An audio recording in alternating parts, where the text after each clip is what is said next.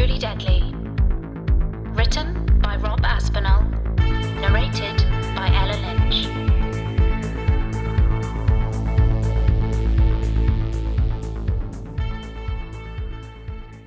Chapter 38.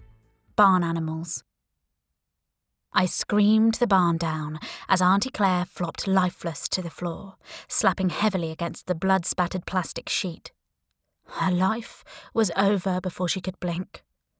I felt like I'd been hollowed out with a giant spoon, ears still ringing from the shot fired from a gun without a silencer. Nathan tucked the weapon away in a holster on his hip. Smuggerella handed him his coffee and donut. He took a big bite and stared at me as he chewed, mouth coated in sugar. "You said you were letting her go," I said, whimpering. "Oh, that was for your auntie's sake," Nathan said. "No need to make her suffer any more than necessary. We're not monsters." He sipped on his coffee. "You might not realise it, Lorna, but all this is for a good cause." "Oh yeah, of course," I said sarcastically. "Who are you fuckers? How can a stupid list be worth killing over? My auntie never did anything to anyone." Nathan screwed up his mouth in thought.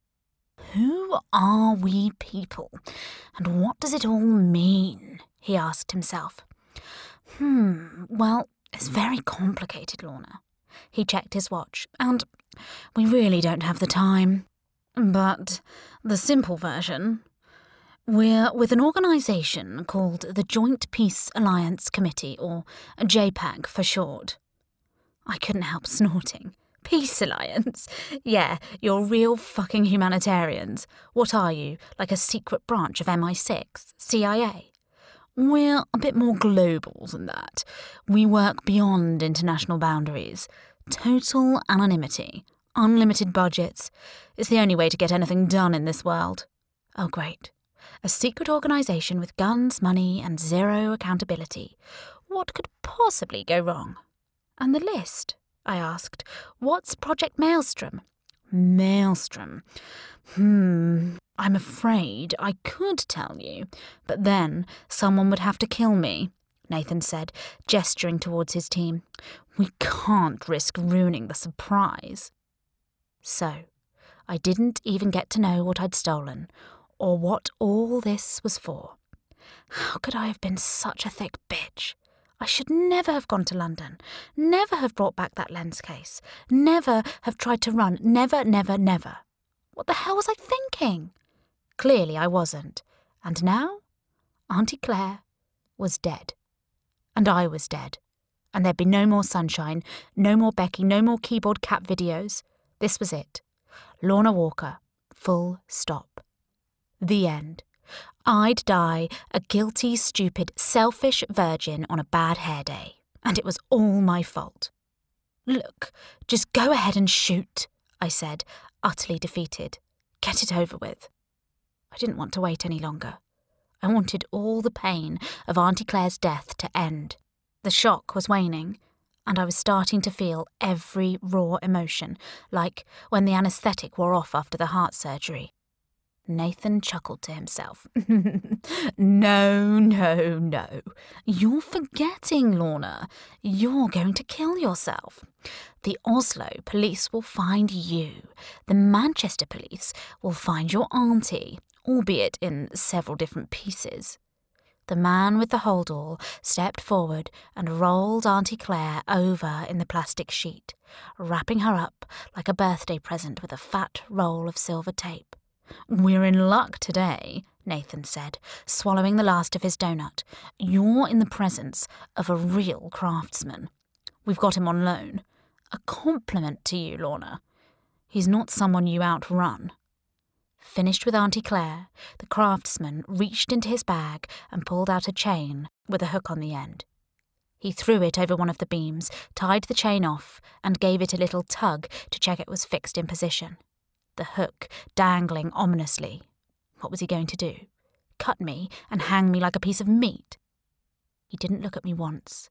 He was the farmer, and I was the pig.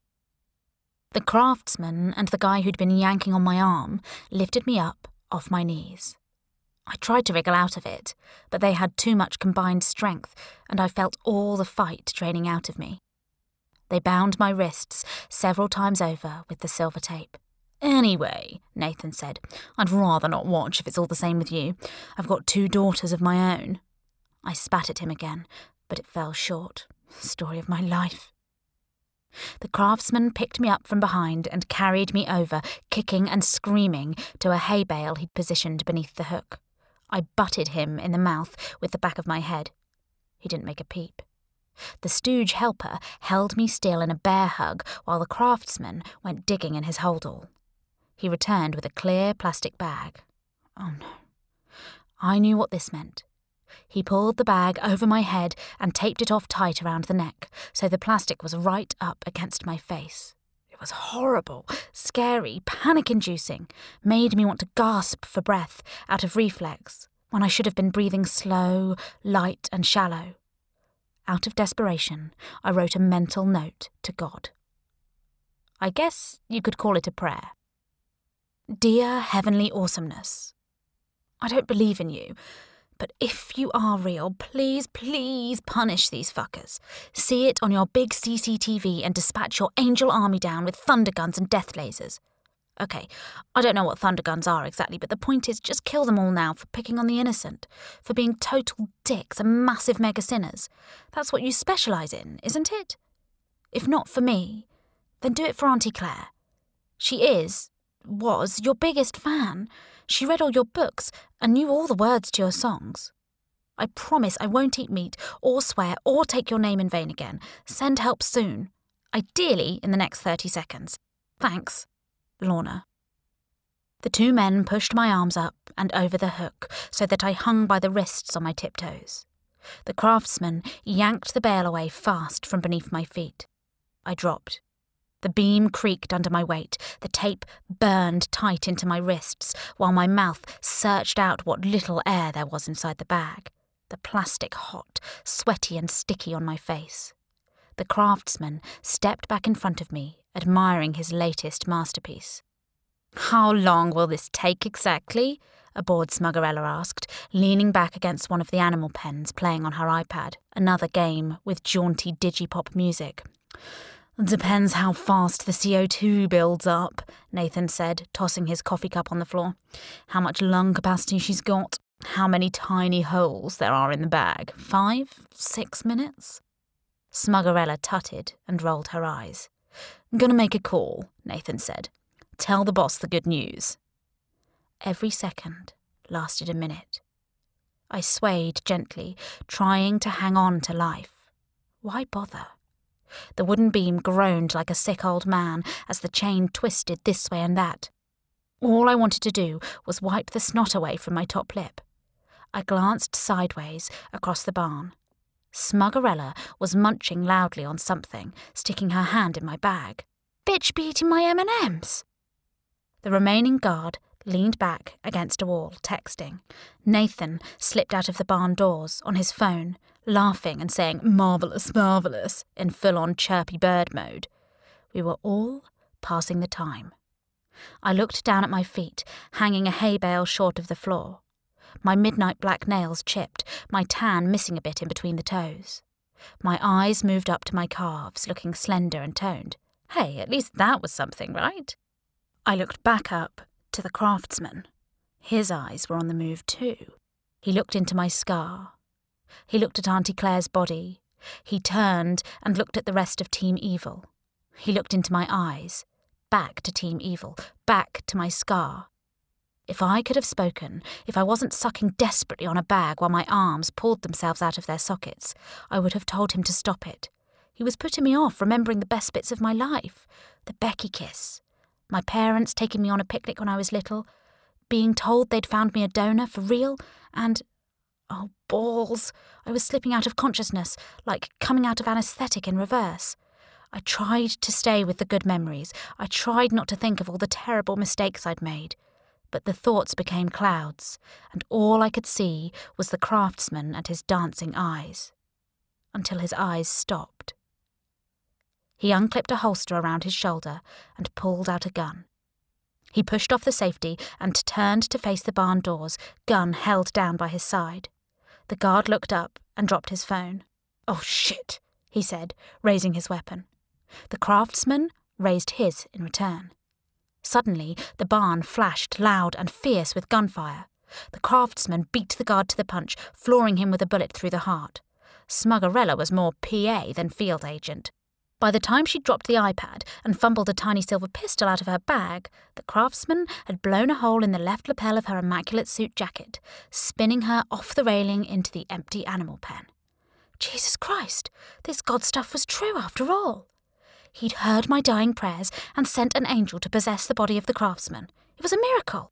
Or maybe he was a psycho killer gone postal. Oh yeah, there was that. The craftsman turned his gun on me. He squeezed the trigger. I squeezed my eyes shut. Chapter 39. Peaks and Troughs. I heard a bang, a metallic snap, felt a sudden release of pressure around my wrists. The hook and chain hit the floor a split second after me. I landed with a heavy thud on the wooden boards below, knees bent, fingertips on rough sawdust, steadying my weight. I wrestled with the tape around my neck and pulled it loose, ripped the bag from my face and gasped, swallowing oil tankers full of beautiful sheep-shit air. It tasted like heaven. The craftsman waved a hand at me to stay down. He stooped on one knee and took aim at the barn doors. The remaining guard busted on through, machine gun blasting. The craftsman returned fire. One shot to the head and the guard was recent history. I tore at the tape around my wrists with my teeth until I could slide a hand out. Then another. Free! The barn door creaked back and forth. I caught a glimpse of Nathan outside, gawping in, shocked out of his tiny mind. He turned and ran. I exploded off the floor into a sprint across the barn, the craftsman letting me go. I scooped a gun mid-run from the second dead guard's open palm. Outside the barn, everything was big. The hills, the sky, the fields and the trees and the sea, and the mountains hazy grey in the distance. A land built for giants. Nasty little Nathan was a tiny human ant in comparison, opening the door of a black SUV, one of 3 vehicles parked up a frisbee throw away from the barn. I fumbled with the gun, anxious for revenge. It kicked back in my hands and I missed by a distance. Nathan retrieved an automatic rifle from the SUV. He slung it over a shoulder and let rip. A rat-a-tat of hot bullets chased me behind a rusty trough and pinged into the metal. I shot blindly back a couple of times before peeping over the top. Nathan was already moving round to the driver's side. He let off another round as he climbed in, pinning me low behind the trough. I heard the SUV engine fire up, wheels spinning on dirt. He was away down the hill. I darted out in pursuit, blasting out the rear windscreen. But soon the SUV was gone, shrinking into the valley below. I clicked empty, threw the gun and screamed. A primal scream that triggered rock slides, shook birds out of trees and stopped sheep, deer and wolves in their tracks. I leaned back against the wooden post that supported the metal swing gate leading to the barn. I bent over double and breathed heavily, shaking the fire out of my arms, still burning after hanging from that hook. Further up the hill, a car door slammed shut and an engine rumbled into life. One of the vehicles, parked outside the barn, an Audi 4x4, trundled down the hill and pulled up alongside me, the driver's window whirring down. "Your bag's in the car," said the craftsman. "Get in." "What?" I said. "I'm not going anywhere with you." "I insist," he said, cocking his weapon in my direction. "Whatever," I said, past caring. There was no way I was getting in that car. Not with one of them. I set off up the hill. I wanted to see Auntie Claire. Maybe she was still alive, I thought. People got shot in the head and lived all the time, didn't they? The craftsman got out of the Audi and holstered his weapon. He slapped a heavy hand on my shoulder. I tried to twist his arm at the wrist, but it was like trying to bend steel. He grabbed me by both arms and shook me like a maraca. "Your aunt is gone." "Let me go! I'm not leaving her." He dragged me down the hill as I tried to walk up it, my feet sliding backwards on the grass. "Let me go!" I shouted, falling over flat. Just then, a missile tore straight over our heads and lit up the barn. The boom followed a split second later. Like God clapping, the ground shaking beneath my body, an orange and black fireball mushrooming into a sky raining splintered wooden boards.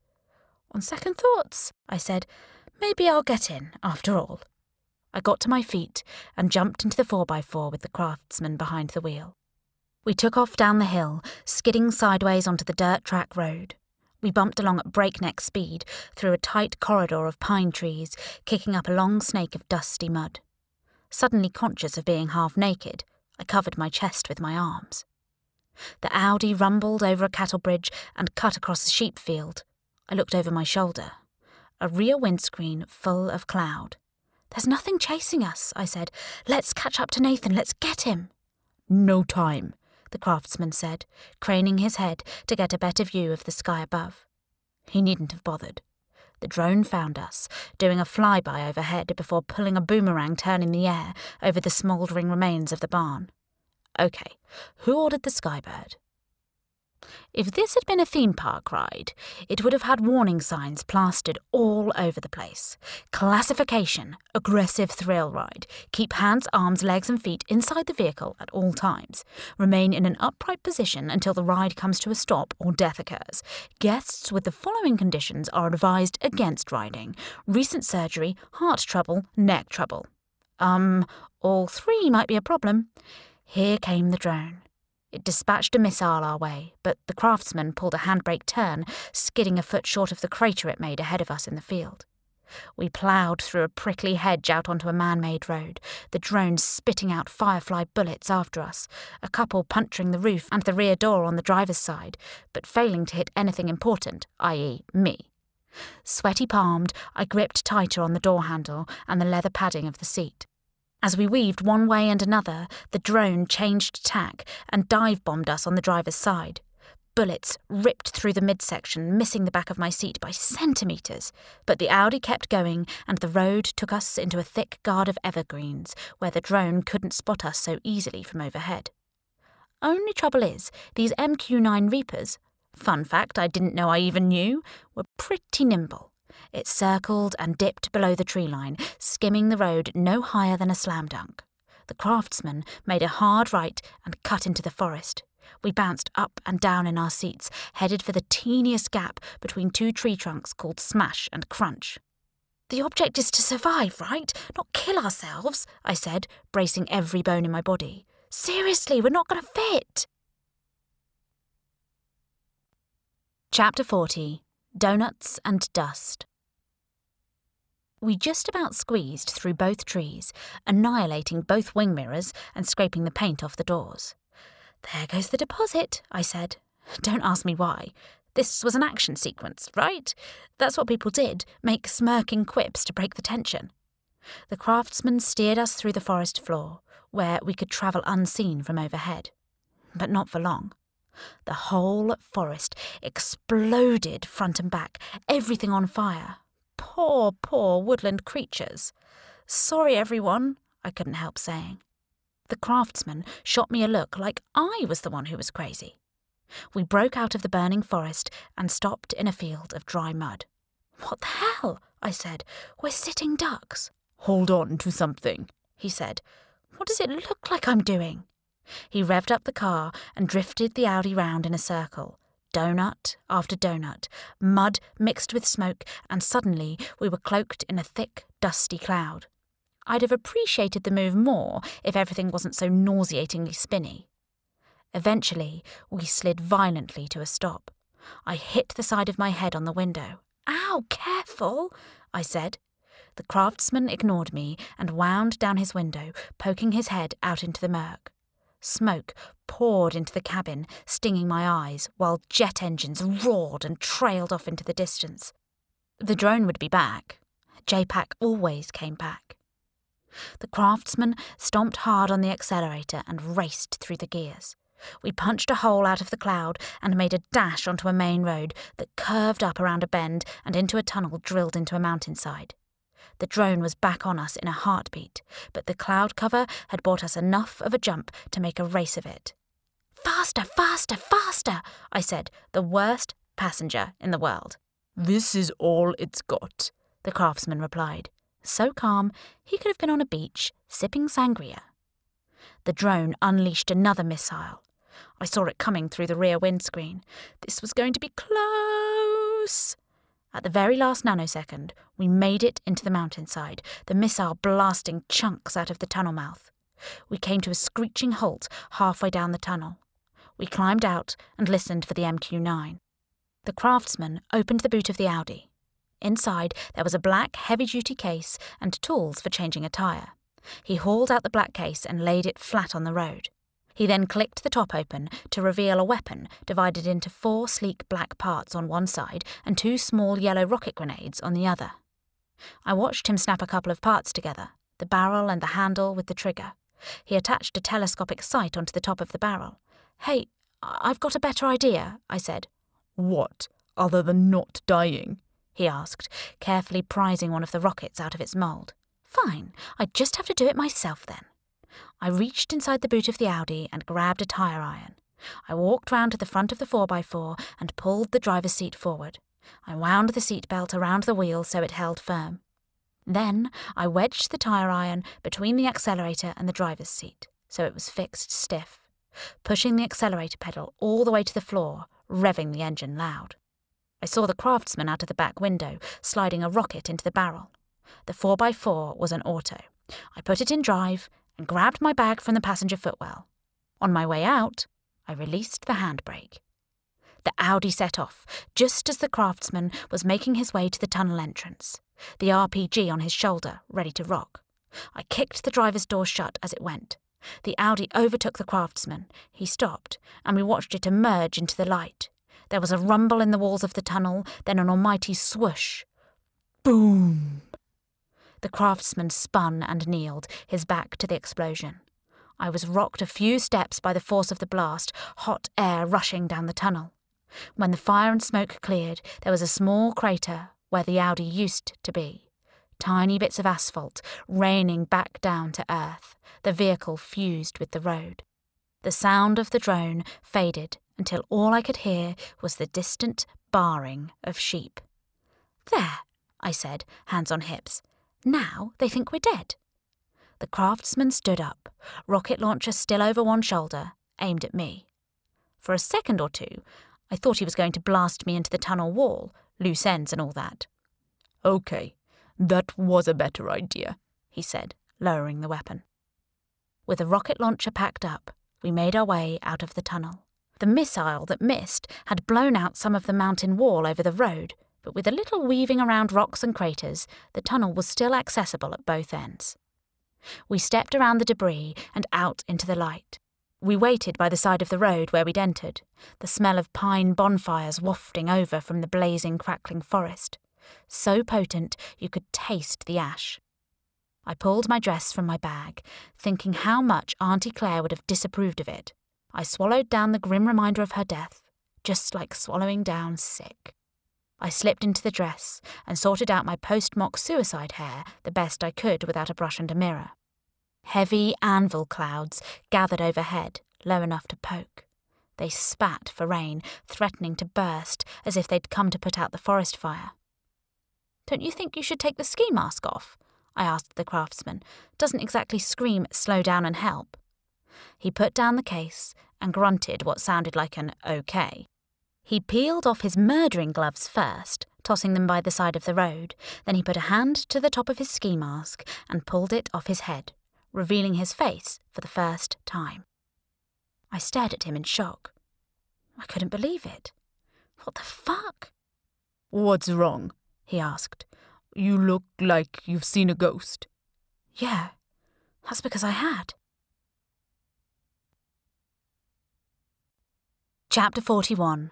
Hey, I'm dead. What next? Impossibly, it was him. The square jaw, the deep brown eyes, the flattish nose, and come to think of it, the unplaceable European accent too. "What is it?" he asked, tiring of me gawping at him. Hello, I said. You're dead. You died. You can't be. Well, I am, Philippe said, lifting the bottom of his plain black tee to dab the sweat from his face. The guy was ripped. Even his abs had abs. A still healing bullet wound scar to the left of his gut kind of ruined the aesthetic. He pulled his t-shirt up further to wipe his forehead. He had a post-op scar just like mine. He dropped the t-shirt. Looks like we have something in common, he said, tapping his sternum. Small world. I stepped forward and slapped him hard across the face. What was that for? He asked. For making me kiss my best friend, you big perv. What? As Philippe rubbed his left cheek, I realised I'd just assaulted a highly trained assassin who'd A, saved my life, yes, but B, only after damn near killing me with a plastic bag. Who knows if he'd bumped me off further down the road? I suppose I can't blame you, I said, backtracking. Becky is totally lush. Philippe looked me up and down. What? Confused mental state. Must be the oxygen deprivation. What in shitballs are you blabbing about? I said. See? It's affecting your speech patterns, he said, examining my eyes with his. Don't worry. It'll wear off. Before I could grill Philippe on what the hell was going on, a battered old bus rattled into view. I stepped out, bag over shoulder and boots in hand, thumb out for a ride. Philippe quickly stashed his gloves, mask and holster behind a mountain boulder by the side of the road. The old school bus pulled over, spray-painted with flowers and peace signs, full of people singing the song, If You're Happy and You Know It. The doors hissed and unfolded. A dreadlocked Scandinavian man sat behind the wheel, toking on a joint. You speak English? Philippe asked. Welcome, brother and sister, the driver said. Where are you headed? Where are you going? Philippe asked, climbing on board with a rocket launcher case in hand. How does Sweden sound, brother? Sweden sounds perfect, said Philippe. The driver nodded approvingly and blew out a cloud of super pungent puff. I followed Philippe down the aisle as the bus chugged off through the tunnel. It was packed with young Scandinavian hippies beaming at us like they were on some kind of Jesus crack. We squeezed onto the back seat between uni-aged peeps wearing tie-dye tees with DIY slogans against guns, violence, governments, and drone strikes. Fucking to that. Of course, none of them had the foggiest idea there was a psycho killer with a mini bazooka on board. The bus crawled at a snail's pace out of the tunnel, all eyes pinned to the blazing forest and the Audi-shaped crater in the road. I really had to stop destroying things. A little further up the road, fire trucks and police cars wailed past us in the opposite direction. To lighten the mood, the driver resumed the big sing-song. Philippe and I were encouraged to join in by the people around us. We grudgingly clapped along as we rolled on out of Dodge, questions hanging heavy over me like those clouds above. Questions I couldn't ask right then and there. Questions like, who exactly was Philippe? How the hell was he alive? Why had he saved me? Why had he murdered his own? Could I really trust a professional killer? What was this JPAC organisation anyway? And what did Project Maelstrom mean for the world? It was bad, I got that, but what kind of bad? I felt like I was at the start of a 1,000,000-piece jigsaw with all the pieces messed up and the big picture missing off the box. As I wrestled with the unknowns, with Auntie Claire's death, with the thought of being truly alone, the clouds tore open and rain lashed down in monsoon torrents, battering the rickety roof of the bus and turning the world into globs of liquid colour. Still, I thought, I was free from the clutches of JPAC. Surely that had to be worth a few dancing cat emoticons. Suddenly I started to relax a little. Finally, I was off the hook, which brought up another question. What did a dead girl do with the rest of her life? Pity there was no leaflet. Hey, I just faked my own death. What next? As the bus waded through the rain and my body began to dial down the adrenaline, I suddenly realised how tired and weak the events of the day had left me. My cheeks were burning, but my body was cold. I felt dizzy, short on breath, You don't look so good, Philippe said to me. Are you okay? Never better, I said, slipping off the bus seat with a smile. A little scarred, a little unconscious, but alive.